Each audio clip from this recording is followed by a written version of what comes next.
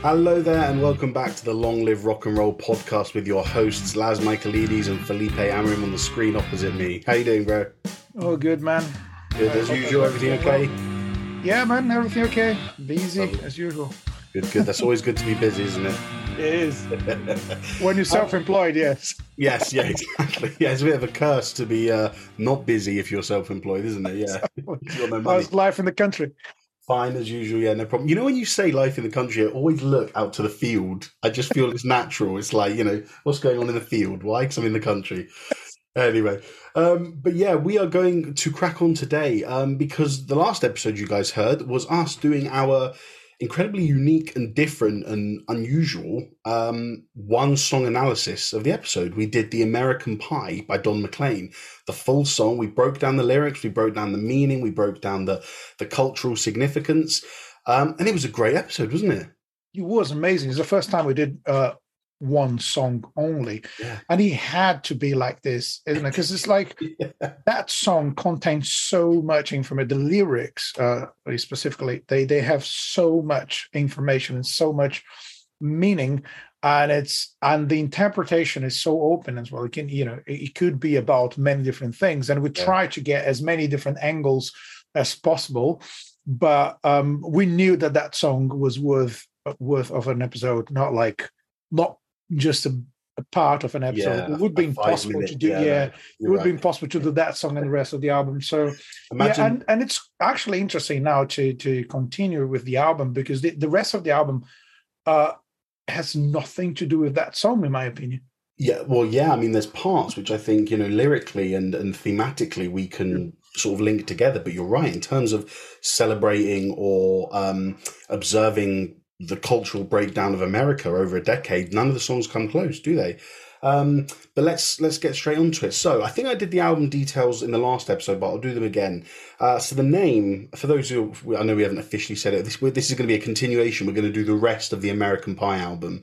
So the name is American Pie by Don McLean, released on October 24th, 1971, recorded between May and June of the same year, recorded in the record plant in New York City, clocking in at 36 and a half minutes. It is a folk rock / folk album produced by Ed Freeman.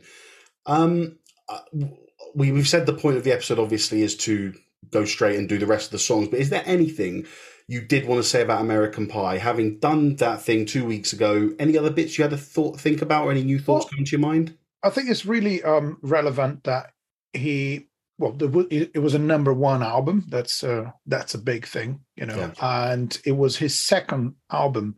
Mm-hmm. So there was a certain pressure from the label to do it as quickly as possible, because the first album was doing all right. He was a support act for Steppenwolf, so it's a complete different kind of music.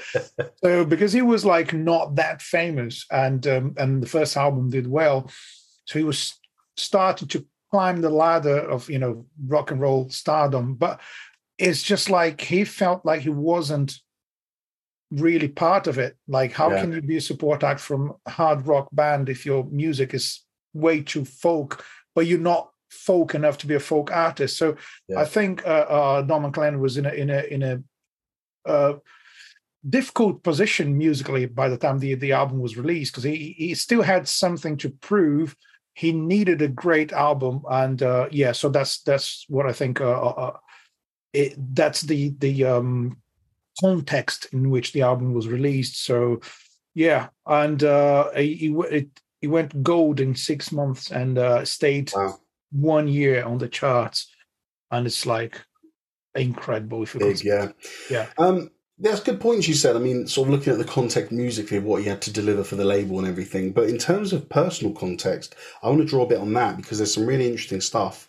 So in 1969, he got married, as he was very, very lonely. These are his words, I believe. He was very lonely, and so he got married. And I don't think he thought straight away that this was the right relationship for him. But because of his loneliness, because of his sadness, he did get married. Come back to that later, I'm sure, with some of the song lyrics. Now, musically, he was influenced by quite a few bands and acts. So he spoke particularly, I saw an interview with him where he really loved the old jazz singers. He was influenced by Nat King Cole, Frank Sinatra, and Ella Fitzgerald. But in particular, he was influenced by their slower songs and the way that they express themselves through singing slow songs. And I find that interesting that he takes from three jazz singers an influence of singing, but only slower songs, which I found quite unusual. We'll see if we can draw on that later. He was also influenced by a band called The Weavers, who were, I'm not entirely sure, they're like a 50s act.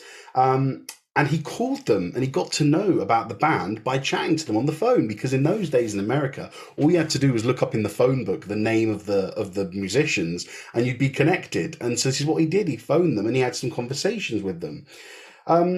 He also wrote to country artist Pete Seeger because he was very interested in the lyrical content of Pete Seeger's music. And in particular, he wrote to him and said, "Pete, why do you support communism?" And Pete Seeger replied back, and between them they opened up a dialogue, and then they became friends. And then Don McLean became Pete Seeger's guitarist. Oh, wow. He was like a protege. He was like Pete Seeger's, 2.0 in training. And then, so that's how Don McLean got involved in the music industry, by playing with Pete Seeger. But I just found that so cool that he wrote a letter saying, "Hold on, let's talk about politics. Why are your politics like this? Talk to me." And isn't it great? Because, we see so much division nowadays in politics and throughout the world. And, there's a big argument here. We are a music podcast, not a political podcast, so we won't go too deep. But there's an argument that the governments want us arguing between ourselves. They want the Democrats and the Republicans arguing. They want the Conservatives and the Labour arguing. But regardless, there is so much argument and division because of politics these days that I really love that was just a scenario where the guy went, "Hold on, I don't agree with you. Why do you support this?" And the guy saying, "Well, just because I do, because of this reason and that reason. Let's be friends." Yeah. And isn't this one of the most important things about music and art? Is this amazing connection that music builds between people? Like it's just, all right, I can have I can have a different political view than someone else, but we might like the same artists. Yeah. Yeah. Or I might even enjoy a band or a singer that is expressing in their lyrics a political view that I do not agree with, but I love the bass line. Yeah. Exactly, So that kind of stuff. So the thing about music is it's meant, I agree with you, although we keep saying, yes, let's not talk, politics or religion or whatever. But in the end of the day, music is about all of that. And I just think there's a room for everything in music. There's endless possibilities of topics to talk about, and nothing should be avoided. If you want to talk about something, I mean, especially if you're playing rock music, you should be able to say whatever you want to say. But what you're saying about these guys having a conversation, like, wait a minute, you have a certain view that I don't understand. Can we talk about it? Also, can we be friends, even if it's not the same thing that I believe, whatever. And I think that's it's kind of missing nowadays, sadly. People take different views, and they think everyone who thinks in a different way is an enemy. So why not use music as a conversation starter? So you can exactly find whatever you like. There's the same for the other person. So connecting this to the album, there is a lot of history, politics, religion, all of that in his music. Don McLean was talking about life and all aspects of it. So all of that is So his music is influenced by the whole scenario and everything that was going on in America at the time he wrote the songs. What I believe is different from the second song onwards is I think he put so much effort into American Pie, and he wanted the song to be about a whole decade of history and music, and it's so deep and so, I don't know, serious in a certain way. It's not a song. It's a song that makes me think. It's not a song that makes me want to dance.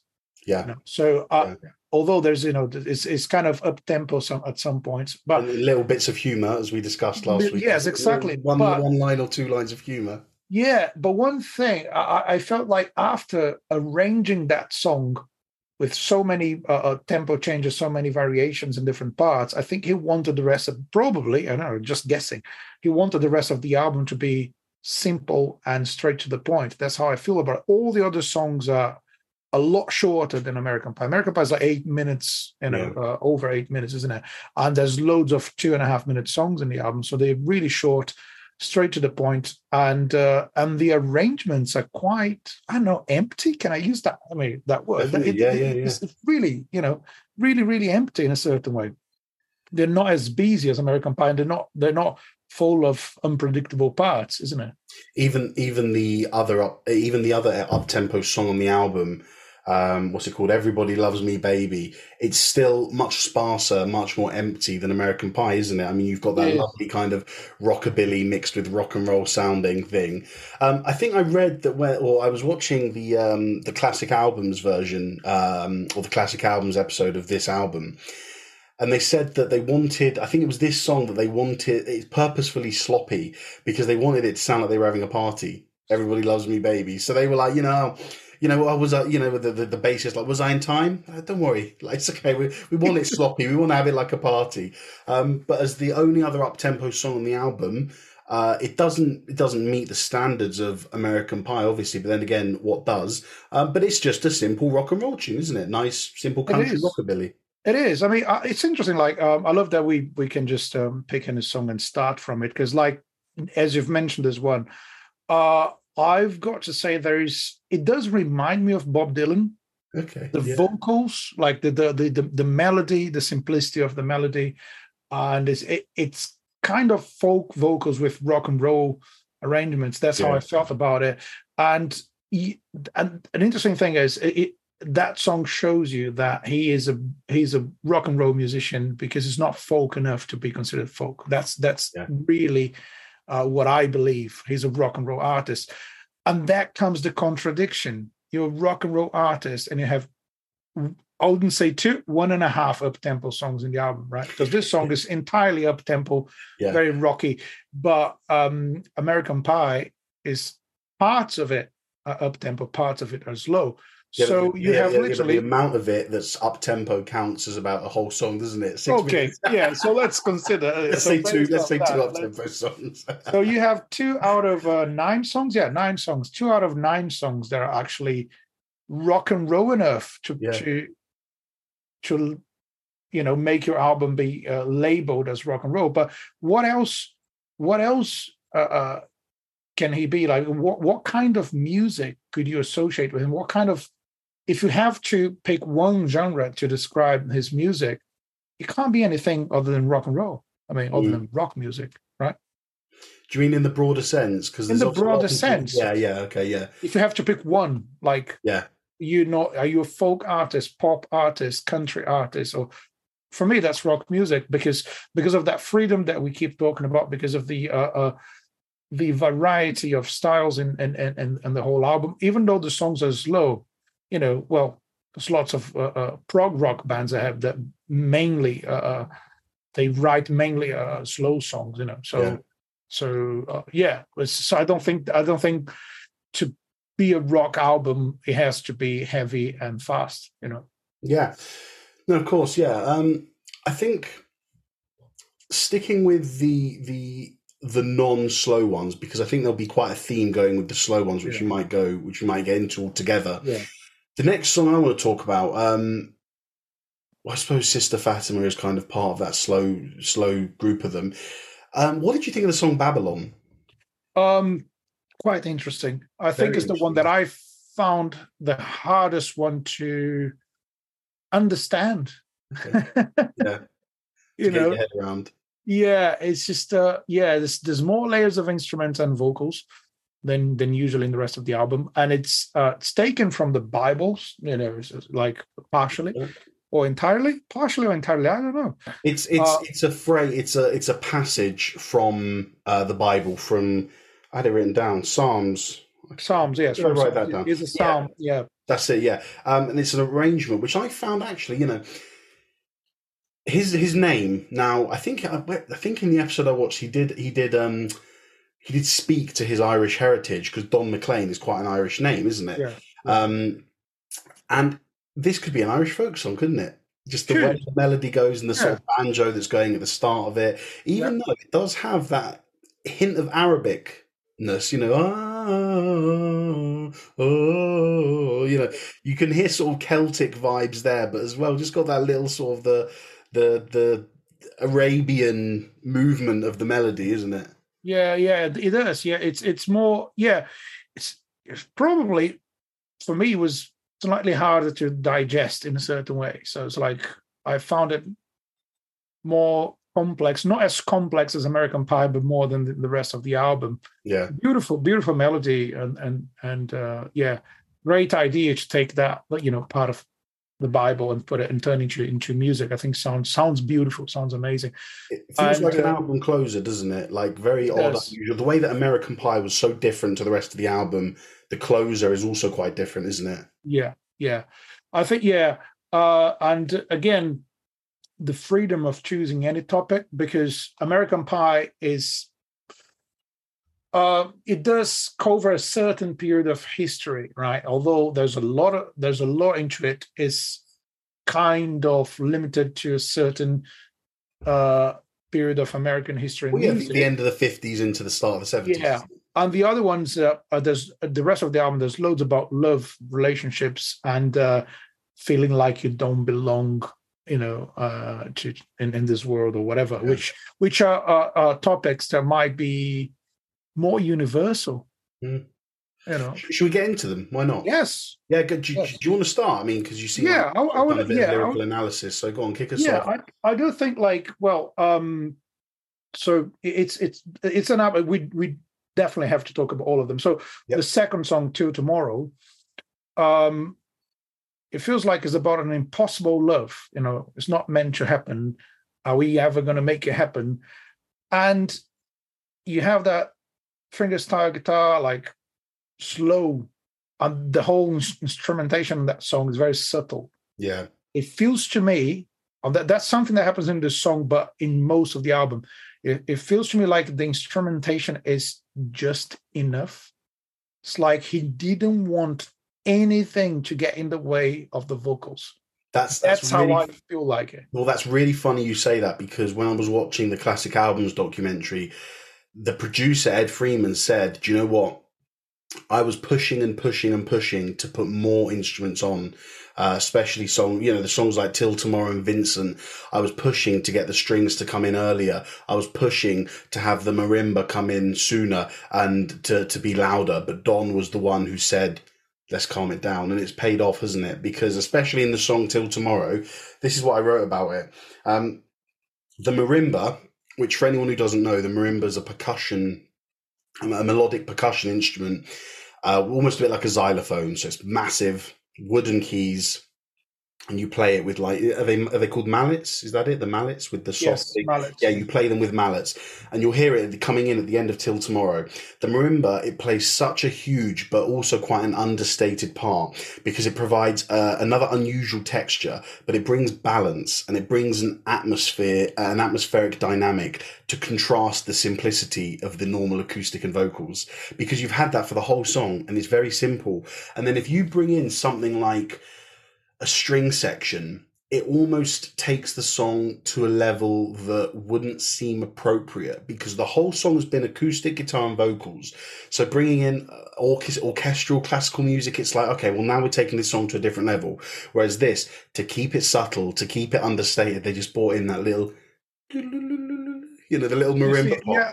It's just so beautifully done, isn't it? Sometimes an instrument would appear in a song in this album just to play a short phrase, and then that's it. Yeah. And I think that's simplicity in music and music production is really, really hard to achieve. Yeah. Because you might end up sounding just empty. You've said it. Empty, yeah. But there's an emptiness to this album that is intentional and well done. It's not like, oh yeah, we're just being lazy with arrangements. No, they tried stuff and they ended up choosing only what is strictly necessary to enhance the message in the song. That's how I feel about most of the album, if not all of it. Well, there's two quotes. With American Pie is more like this, like an epic kind of. Yeah. Want it to be full on. Yeah, with the And the piano. rest of the album is like, you know what?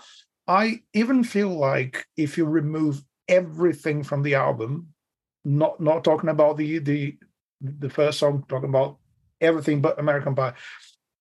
If you remove every single instrument and leave acoustic guitar and vocals, it would still be a great album. And that's not something you can say about many rock albums out there.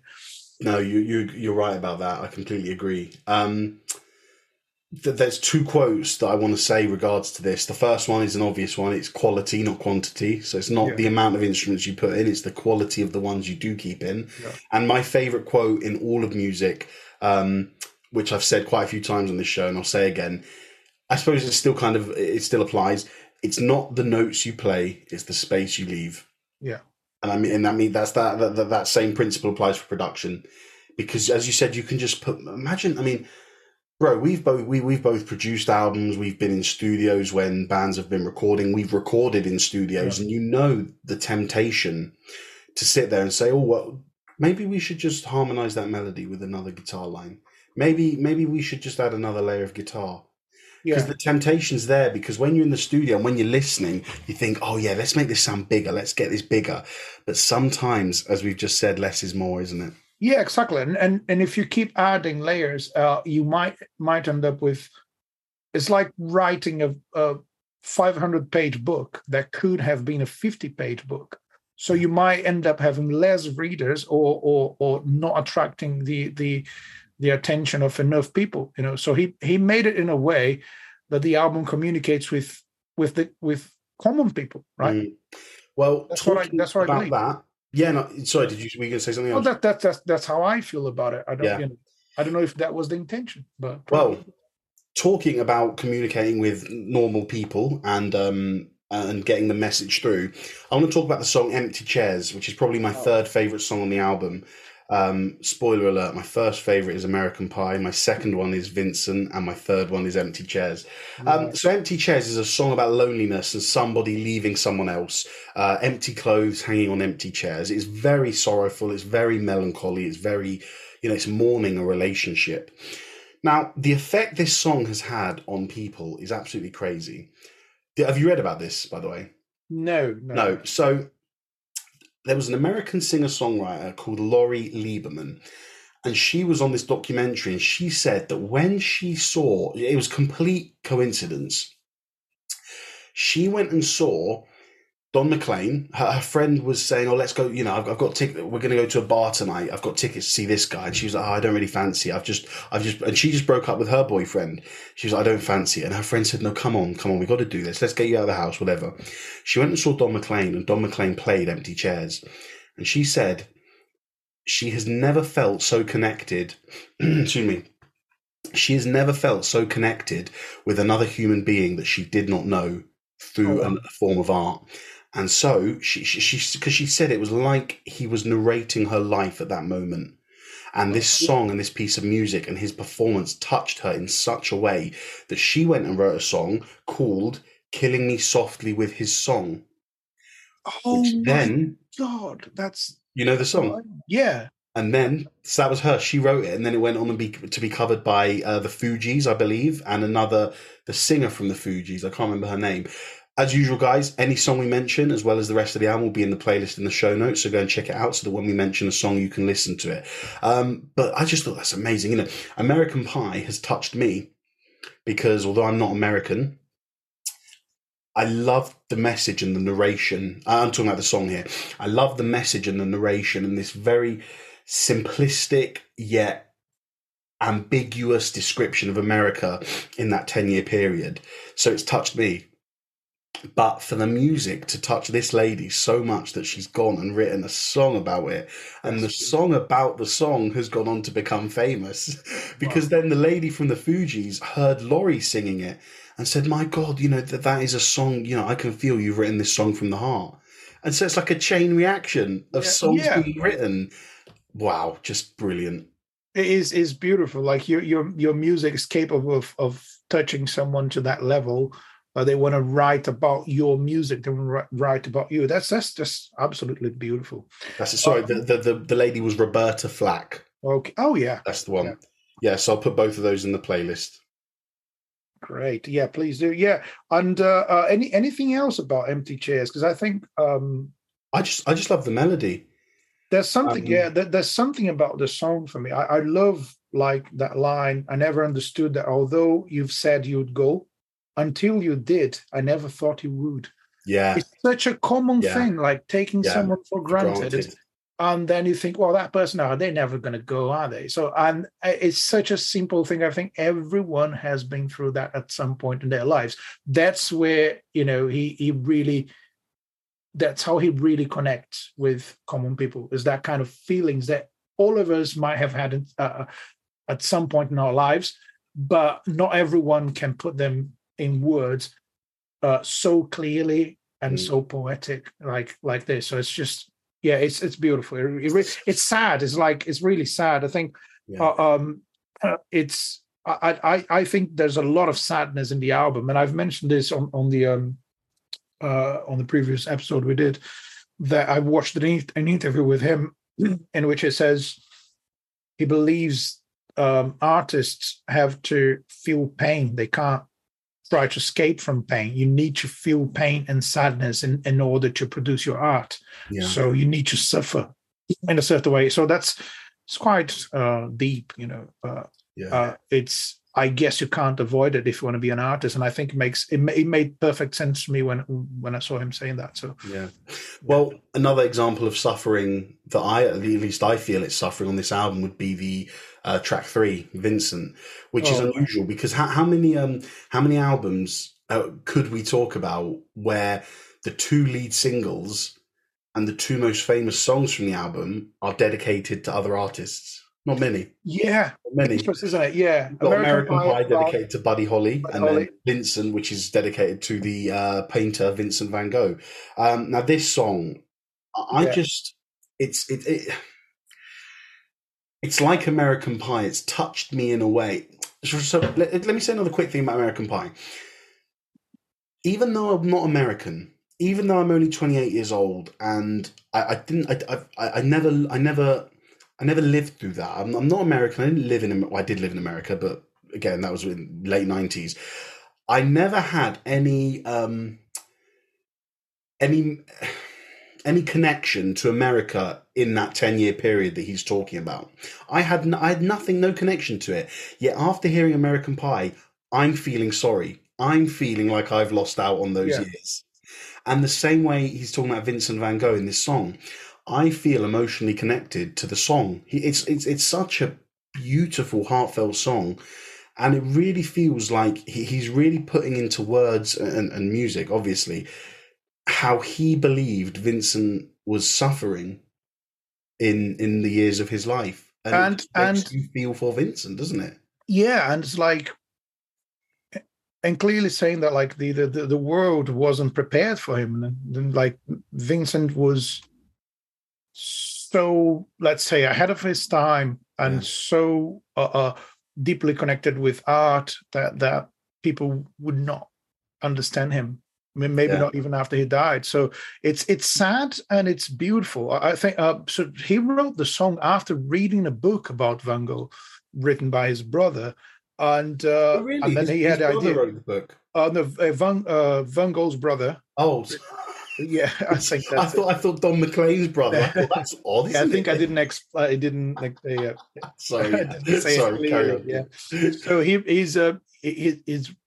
read the book and he had the idea for the song, and so here's one quote from him from an interview. I took his most famous painting and used the colors and the energy and the forms and everything to try to grab hold of what I perceived to be his essence as a human being. Brilliant. How beautiful. It's not his essence as an artist. His essence as a human. I want to add one quote from another interview to the quote you've just said. Or I'm surmising his quote. Don McLean wanted so when he wrote this song, he was looking at the painting of Starry Night by Vincent, obviously, and he wanted to let his imagination and musical ability take him. As you've said, he wanted a feeling of wind going through the song and airiness flowing through his music. Now, when you see a painting as beautiful as that one, and you think, try to write any sort of description of a beautiful painting, because for me, writing about paintings is really harder than having a podcast about music. Yeah, exactly. Because you can discuss music for hours. It's fun. It's easy to talk about at some points. But to describe a painting, it's hard work. Imagine writing a song about a painting and actually try to explain how you feel about the artist's feelings. You're describing someone else's feelings based on what they've painted, based on a vision. So for me, this song is an artist connecting with the soul of another artist through his work. Wow, great point. It's just absolutely beautiful. Yeah, fantastic. That's a really good point, man. One thing I wanted to talk about this song as well was isn't it just like a lullaby that you might hear at night? I can just imagine, I can imagine it being the song that a lot of fathers might sing to their kids before they go to sleep. Talking about the instrumentation. So this is what I also got from the documentary. Check out all the instruments that were added: harpsichord, oboe, harp, strings. All of these were added. And here's a quote that they said, that producer Ed Freeman said: "We had to record it all to know what to take out." Oh, wow. So that's like the furthest extent of our quote, isn't it? It's like less is more, but let's put more in so we know how much less to finish it with. I'll tell you this, and that's for anyone who's not familiar with recording and producing music, that's more common than you might think. Yeah. To the point, I was watching an interview with one of my favorite drummers, Abe Laborio Jr., who plays drums for Paul McCartney, also played with Sting and loads of famous artists. He said that about 75% of everything he recorded has never been released.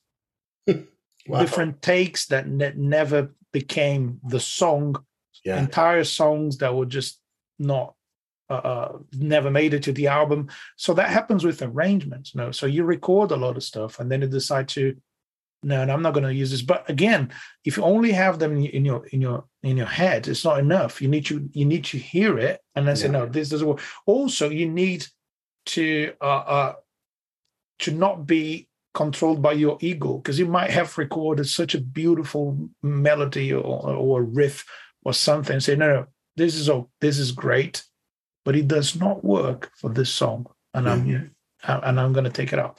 So that's not an easy decision to make. And I just have the feeling that they made all the right decisions for the whole album. Yeah. There's not really a moment where you think, oh, do you know what, this song could be better if this happened. You can tell a lot of care has been put into it. And actually, when you hear him talk, Don McLean, when you hear these interviews, he is a very confident and forthright man. He knows what he wants. And but that didn't seem like the case at all from when this album was being recorded, because they've openly spoken about arguments between him and the producer, where the producer was constantly trying to I don't want to say the producer was trying to get him to put more instruments in, but there was those kind of arguments where the producer would really push his thought onto Don, and Don would fight back. There was quite a bit of tension between them, so I hear. But great albums are usually a good result of conflict, isn't it? Yes, exactly. So you just everyone is trying to maybe impose their ideas or have their ideas as the final product, but it might not work. And if there's no conflict, if there's no argument and no contradiction, then you might not achieve a good result. If you just go with the first idea, and if everyone just says, let's just follow this one guy and never question anything, so that might not be good enough. So exactly. Moving on, we've got two more left to do, I think. We've got Sister Fatima and The Grave, unless there's any others I haven't. There's a lot of we didn't talk about all of them, but I actually want to talk a little bit about this the song Crossroads. Oh yes, we forgot. Yeah, sorry, my bad. Yeah, go on. Yeah, because we're not following the order, so Just we go might back and forget forth. a couple of things. Crossroads for me is there's a lot about, and I don't have the lyrics right in front of me now, so which is good because I'm gonna tell you my impression of it, what I actually believe it is. So it has to do with feeling like you don't belong in your reality, and you've heard of people like you, but you never met anyone like you, and then you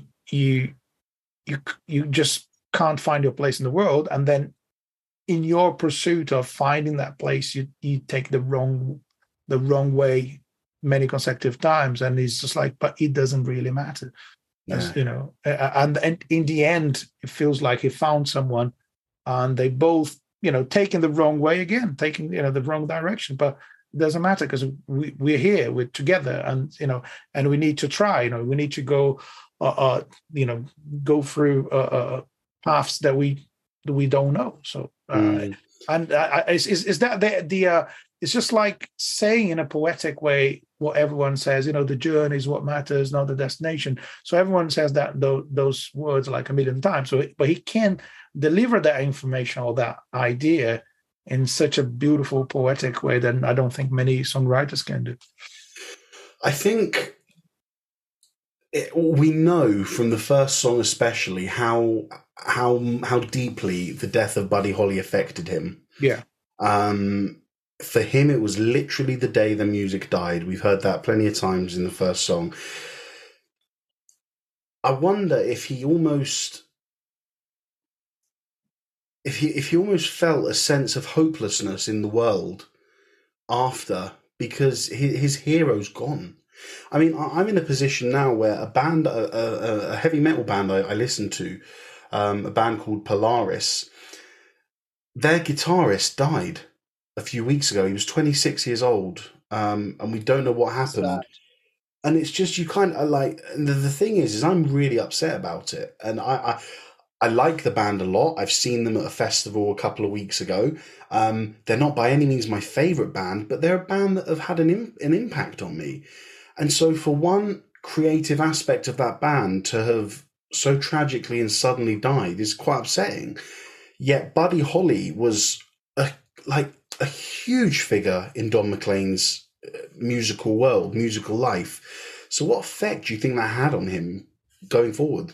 Well, I think that's it makes you question, like, is it worth doing anything? And what's the whole meaning of going out there and trying really hard to achieve a musical career and get somewhere with your music, and you're going to die. You might even die in a tragic way. You might have wasted your whole life trying to do something, whatever. I think there's a lot of that, and there's a lot of if you admire someone to that level and they die, it does leave that gigantic empty space in your heart, and you just don't know what to do about it. There's nothing you can do about it. But there's also recognizing the legacy that person has left. Mm-hmm. And I think the fact I think he found a way out of that sadness or a certain relief for it by writing songs about it. Okay, I'm sad, I'm suffering, but I can make music out of it. That's a legacy as well. So he's leaving his own legacy based on someone else's legacy, and I think that's beautiful. And that's like we said with Empty Chairs. One person sees a song, writes another song about that song. Yeah, exactly. They cover that song based on the cover. As I said, it's a chain of events, and it will never end, because true artists will never stop writing songs about their feelings. Yeah. And there's nothing more human than that.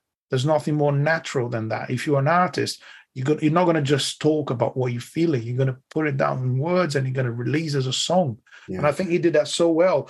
One song that is particularly sad is "The Grave." This is the song, the one before the last. Yeah. Song number 8 on the album. Sorry, there are 10 songs, including American. 10, sorry. Yeah. So this is track 9. Yeah, track 9. Sorry, got the wrong count. That's okay. Yeah. So "The Grave." Although there's a lot in the album, there is open to interpretation. He wanted his music to be interpreted by people in any way they wanted. He said that quite a few interviews. Like, Yeah. I don't want to explain my songs in detail. I want people to, make whatever they want out of them. Yeah. But The Grave is very clear. It describes in detail a horrible death in the battlefield. Yeah, but he had a dream, didn't he? Yeah, and it's just, and there's a line, "The earth is my grave," and that's really, really, really sad when you think about it. People die in the battlefield. So, my favorite line from that song is, "Eternity knows him, and he knows what we've done."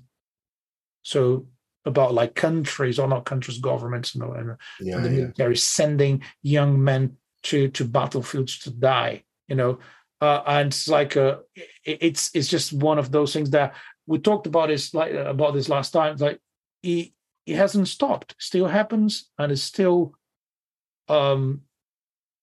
shocking to me that people die in battlefields up to this day, and it seems like there's no end to this. And the fact that he put that in a song, in such that was for me straight to the point. The earth is my grave, and describing how the young man is dying in the battlefield.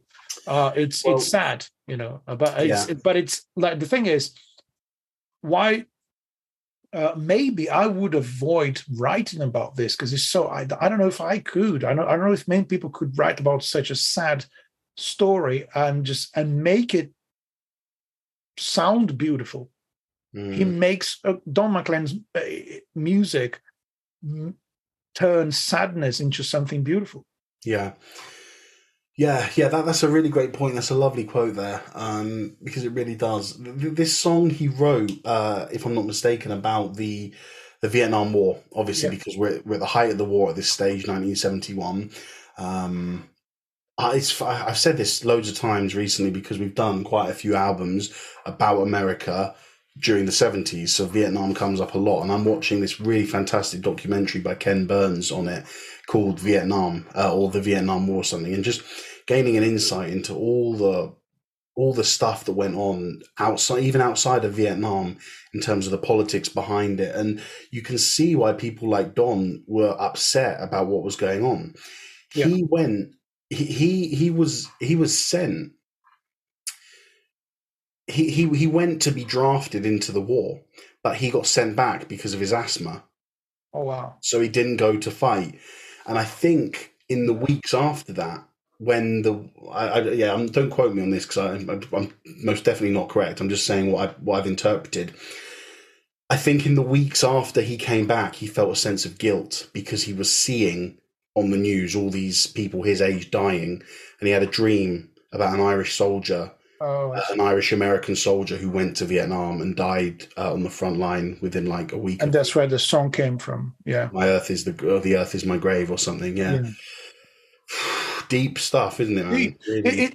There's I think this album is mostly sad, but there's a certain balance. Some parts of the song "American Pie" and some other parts of the album are a bit more like optimistic and happy, I would say. But for me, it feels mainly like about sadness and hopelessness. But I was listening to this again this week on headphones. So I was listening to it today on headphones, traveling around town on the underground, and you can't think of something less poetic than being on the underground in London. Yeah, it's the wrong kind of music, isn't it? In the heat, in a crowded train, but you put your headphones on and you listen to that acoustic guitar and to those beautiful lyrics and melodies, it does take you to a complete different world. And even though the content of the lyrics and the stories behind the songs are really sad, it makes you feel better in a certain way. Makes you. I think the same way he's talking about how tragic was Van Gogh's life, but how beautiful was his art. So I think Don McLean was basically telling us that reality is not perfect, it's sad, and people are evil, but music is beautiful, and we need to celebrate that. That's really interesting because even it's funny you bring that up because you are correct. There's recently I told you about this album actually. One of my all-time favorite bands, Avenged Sevenfold, have just released a new album Yeah, called Life Is But a Dream, and the whole context, the whole premise of the album is about existentialism. It's way deeper than what I'm about to describe, but it's basically like, not what is the point of life, but it's just question it. yeah, Think, why are we here? Why are we on this earth? What is the point? Well, there's lots of negativity, materialism, existentialism. But on top of that, there's a positive song about how, despite all this stuff, love will go on forever. And it's so funny because I've been dealing with that kind of question in my life over the last 2 or 3 years, just questioning, ultimately, when I think, listen, I'm like anyone, I'd love to earn as much money as possible. And whenever I have a nice amount of money, I want more because, they say money can't buy happiness, but, who are they kidding? Money can buy yeah. you a comfortable and a lovely life. But in the end, you can be the richest man on the planet, but in 100 years, that's not going to matter. No, In 1,000 years, it's not going to matter. And so this album, this Avenged Sevenfold album, we were listening to it, and and so me and my wife Dash, we listened to it. And she's been having these thoughts as well, but she's only started thinking that way in the last 6 months or so. And I've been thinking about it for 2 years or so. We listened to the album together and we had the lyrics in front of us. And we finished the album and she said, "This makes me so sad." And I said, "This makes me so happy." Because we're both on the same journey in yeah, terms of figuring this existential question out. But I'm 2 years down the line than her. So I've gone the full circle. I've gone, "Oh, this is so depressing. Oh, do you know what? This isn't so yeah, bad." I get what they're talking about. Wow, I understand it. So when I heard them sing about this song, sing this album, I was like, I get it. And Dash was still at the bottom part where she was like, "This makes me so upset." So it was just funny how we're both on these different journeys, but we both interpreted the same album to different extents because the lyrics meant different things to both of us, even though it was one premise. yeah, And I think the same can be said here for Don McLean, how we can interpret these things. We can come away from Vincent feeling really sad about this man's life. We can come away from American Pie looking back on what America could have been, how had this not happened, had that not happened. But I think an important thing is to look and say, whatever has happened in the past happens. You've got to look to the future. And I think a large part of this album, I've written something about this in my monologue for the end, but a large part of this album is it's like looking back and looking at what could have been, but at the same time saying, this is what's here now. Let's look at this, for example, okay? One critical element that I think we mentioned in last episode, but we haven't actually mentioned today. Let's look at a brief sort of summary of music at this time. 1971. The Beatles have broken up. yeah, Each Beatle is now on a solo career. yeah, This was happening more. The rise of solo singer-songwriters coming up. You've got James Taylor, Carole King, Don McLean doing it in America, and you've got Elton John, Cat Stevens, John Lennon, George Harrison, Paul McCartney all doing it in the UK. You've got these singer-songwriters coming up. The year before this album's released, 3 key musicians die: Hendrix, Joplin, Morrison. wow, I think that I know he hasn't written a song called Jimmy, like he's done a song called Vincent, but I think generally you can look at this album as Don McLean turning his head, looking back at the past and thinking, wow, a lot of stuff has happened. yeah, Vietnam, this, that, these deaths, Beatles breaking up, whatever. But he's saying, this is the way, forward is the way. yeah. Because we can't let the past stop Well, us in our tracks. you can't bring Buddy Holly back to life, but you can write a beautiful song about him. Yeah. So that's basically what he's done. And you might feel really sad about Van Gogh's life, but you can appreciate his paintings, Yeah, and exactly. you can also write a beautiful song about him. So I think this album. I must tell you that I wasn't familiar with the album, just the 2 singles, and when you suggested it, I didn't know what to expect, and I loved it. I loved Oh, every brilliant. single part of it, the whole I'm glad. concept, the lyrics, and it's just it made me slow down every time I've listened. So living in a big city and you never have time for anything. Every time I've listened to it over the last 2 weeks, I would simply slow down, take it easy, take a deep breath, and enjoy my day. Because that's the feeling that the album brought me, and it's Yeah. amazing. Really, thanks for that, brother. That's okay, no problem. Yeah, a quick note, just about the grave is actually this song got a sort of another wave of famousness because in Yeah. 2003 George Michael covered it as a Oh, wow. protest against the US in the Nice. Iraq Wars. Interesting. Yeah, so I didn't know became a that. very Put political that song. put that on the description as well. So Yes, of course. Yeah, I'll put I that. need to check that out. I never heard his version of it.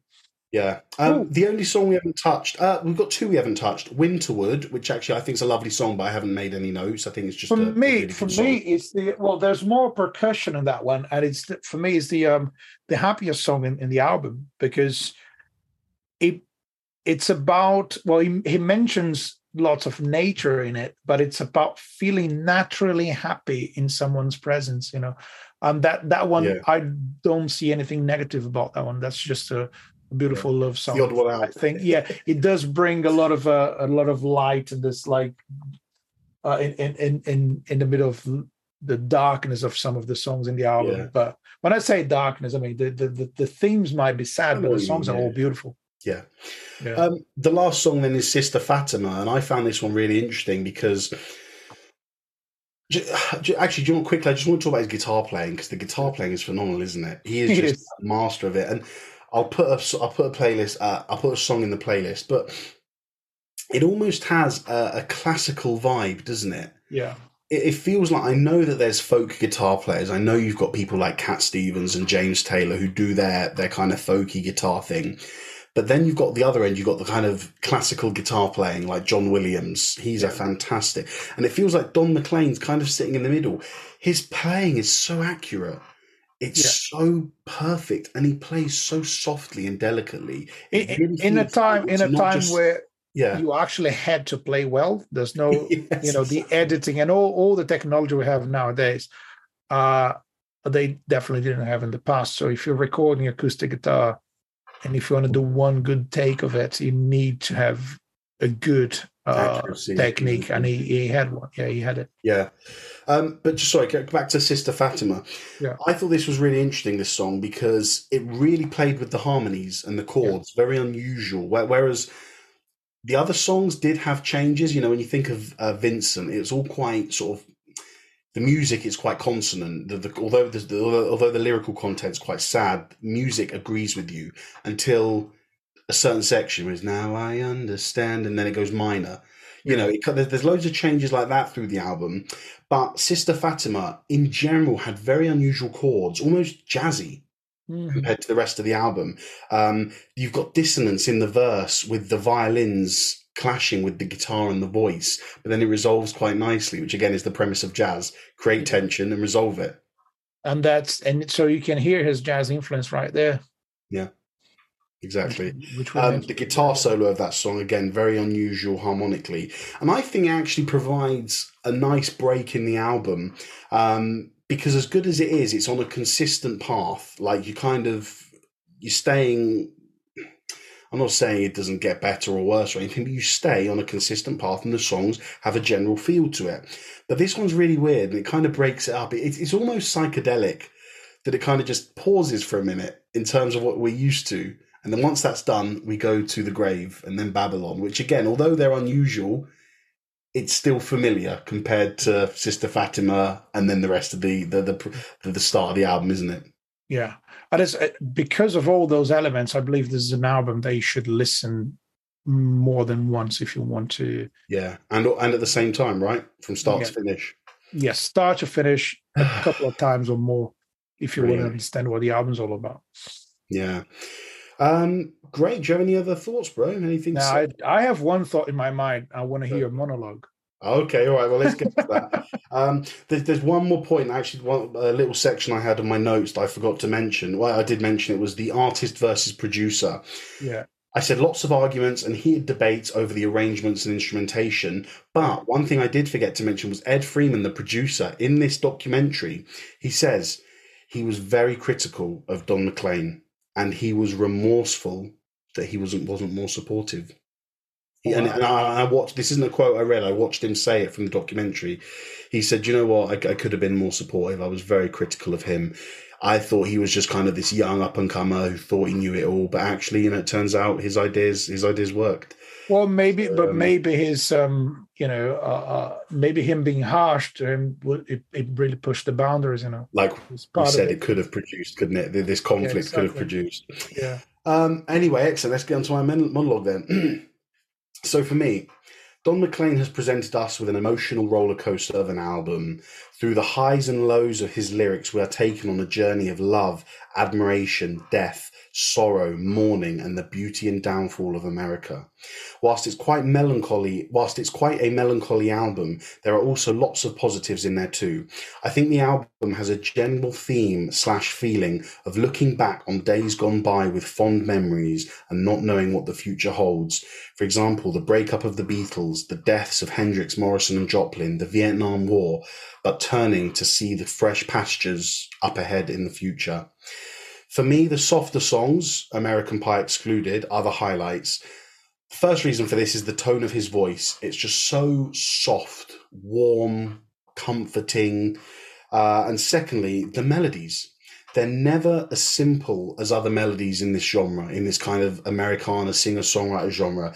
They always take you on a journey. I find them so interesting. And my favourites are American Pie, Vincent, and Empty Chairs. It feels like a humble album. It doesn't feel like he has tried to change the course of music with this album, yet the results and inspiration this music has given to countless other songwriters speaks for itself. A remarkable album, and if we're being honest, it probably stands up as the elite because it's got that one song, American Pie, on there. But if you dig deeper and you look into the lyrics, you'll see that lyrically and musically, this album really is one for the ages. Amazing. I think, again, you were spot on with that, and thank you. And I think you captured the balance that the album represents between sorrow and hope. Yeah, and that's it, isn't it? Because we've said it, we don't need to repeat it, but whilst we can let the past dictate how we feel now, there is the future to look ahead to. Yeah, it's so cool that you say that, like looking at the window, Yeah, staring at the views. I know, yeah, that's it, isn't it? Yeah. But it does make you think, doesn't it? It's just we're not sat here regurgitating stuff. These are our thoughts that we've come up with, and these phrases that I'm saying, like the font days gone by. These have just come to me. It's not scripted. Yeah, an album like this, you can't make you might try to make a technical analysis of it, but it's just pure poetry to me. It's literally how it makes you feel, isn't it? Yeah. How it makes us as individuals feel. Someone who doesn't like this music might have a different thing from it. Someone who loves Don McLean and everything he's done might have a different interpretation than we do. But us, just having heard this one album, with the research we've done, with what we did about American Pie, the song last week, this is our takeaways from it. And that's rock and roll. We hope you enjoyed this journey with us. It feels quite deep. I feel quite emotionally exhausted. So let's talk about something lighter now. Let's say I just want we said this a million times. So if you're listening to us, find us on the internet. Yeah. Everywhere, do what Felipe said. Make us happier now, because we're a bit down after talking about American Pie. So if you can make us happier by going and give us a review on Spotify or Apple Podcast, then that would be greatly appreciated, and the smiles will come back on our faces. Exactly. But in all seriousness, guys, thank you for tuning in again and listening to another episode. Also, if you're watching on YouTube, we hope you're enjoying it. We've got this new layout now. We're a few episodes in, where you can see. I'm gonna I'm going to anticipate where I'm going to be on the screen. So I'm going to say, well, you can see the episode title up here, and you can see our social media stuff down there. We hope you like the new layout and the new thumbnails and titles we're doing and everything. We're really glad and happy to sort of re-energize our YouTube channels so that those who prefer visual experience can sit and see our faces whilst we chat, and it's just a bit more involved than just sitting and listening. So go ahead over to YouTube, hit like, hit subscribe, and you'll never miss out on an episode. So once again, thank you for joining, everyone. Thanks for listening, thanks for watching, and keep on rocking, everyone. As usual, guys, take care and long live rock and roll.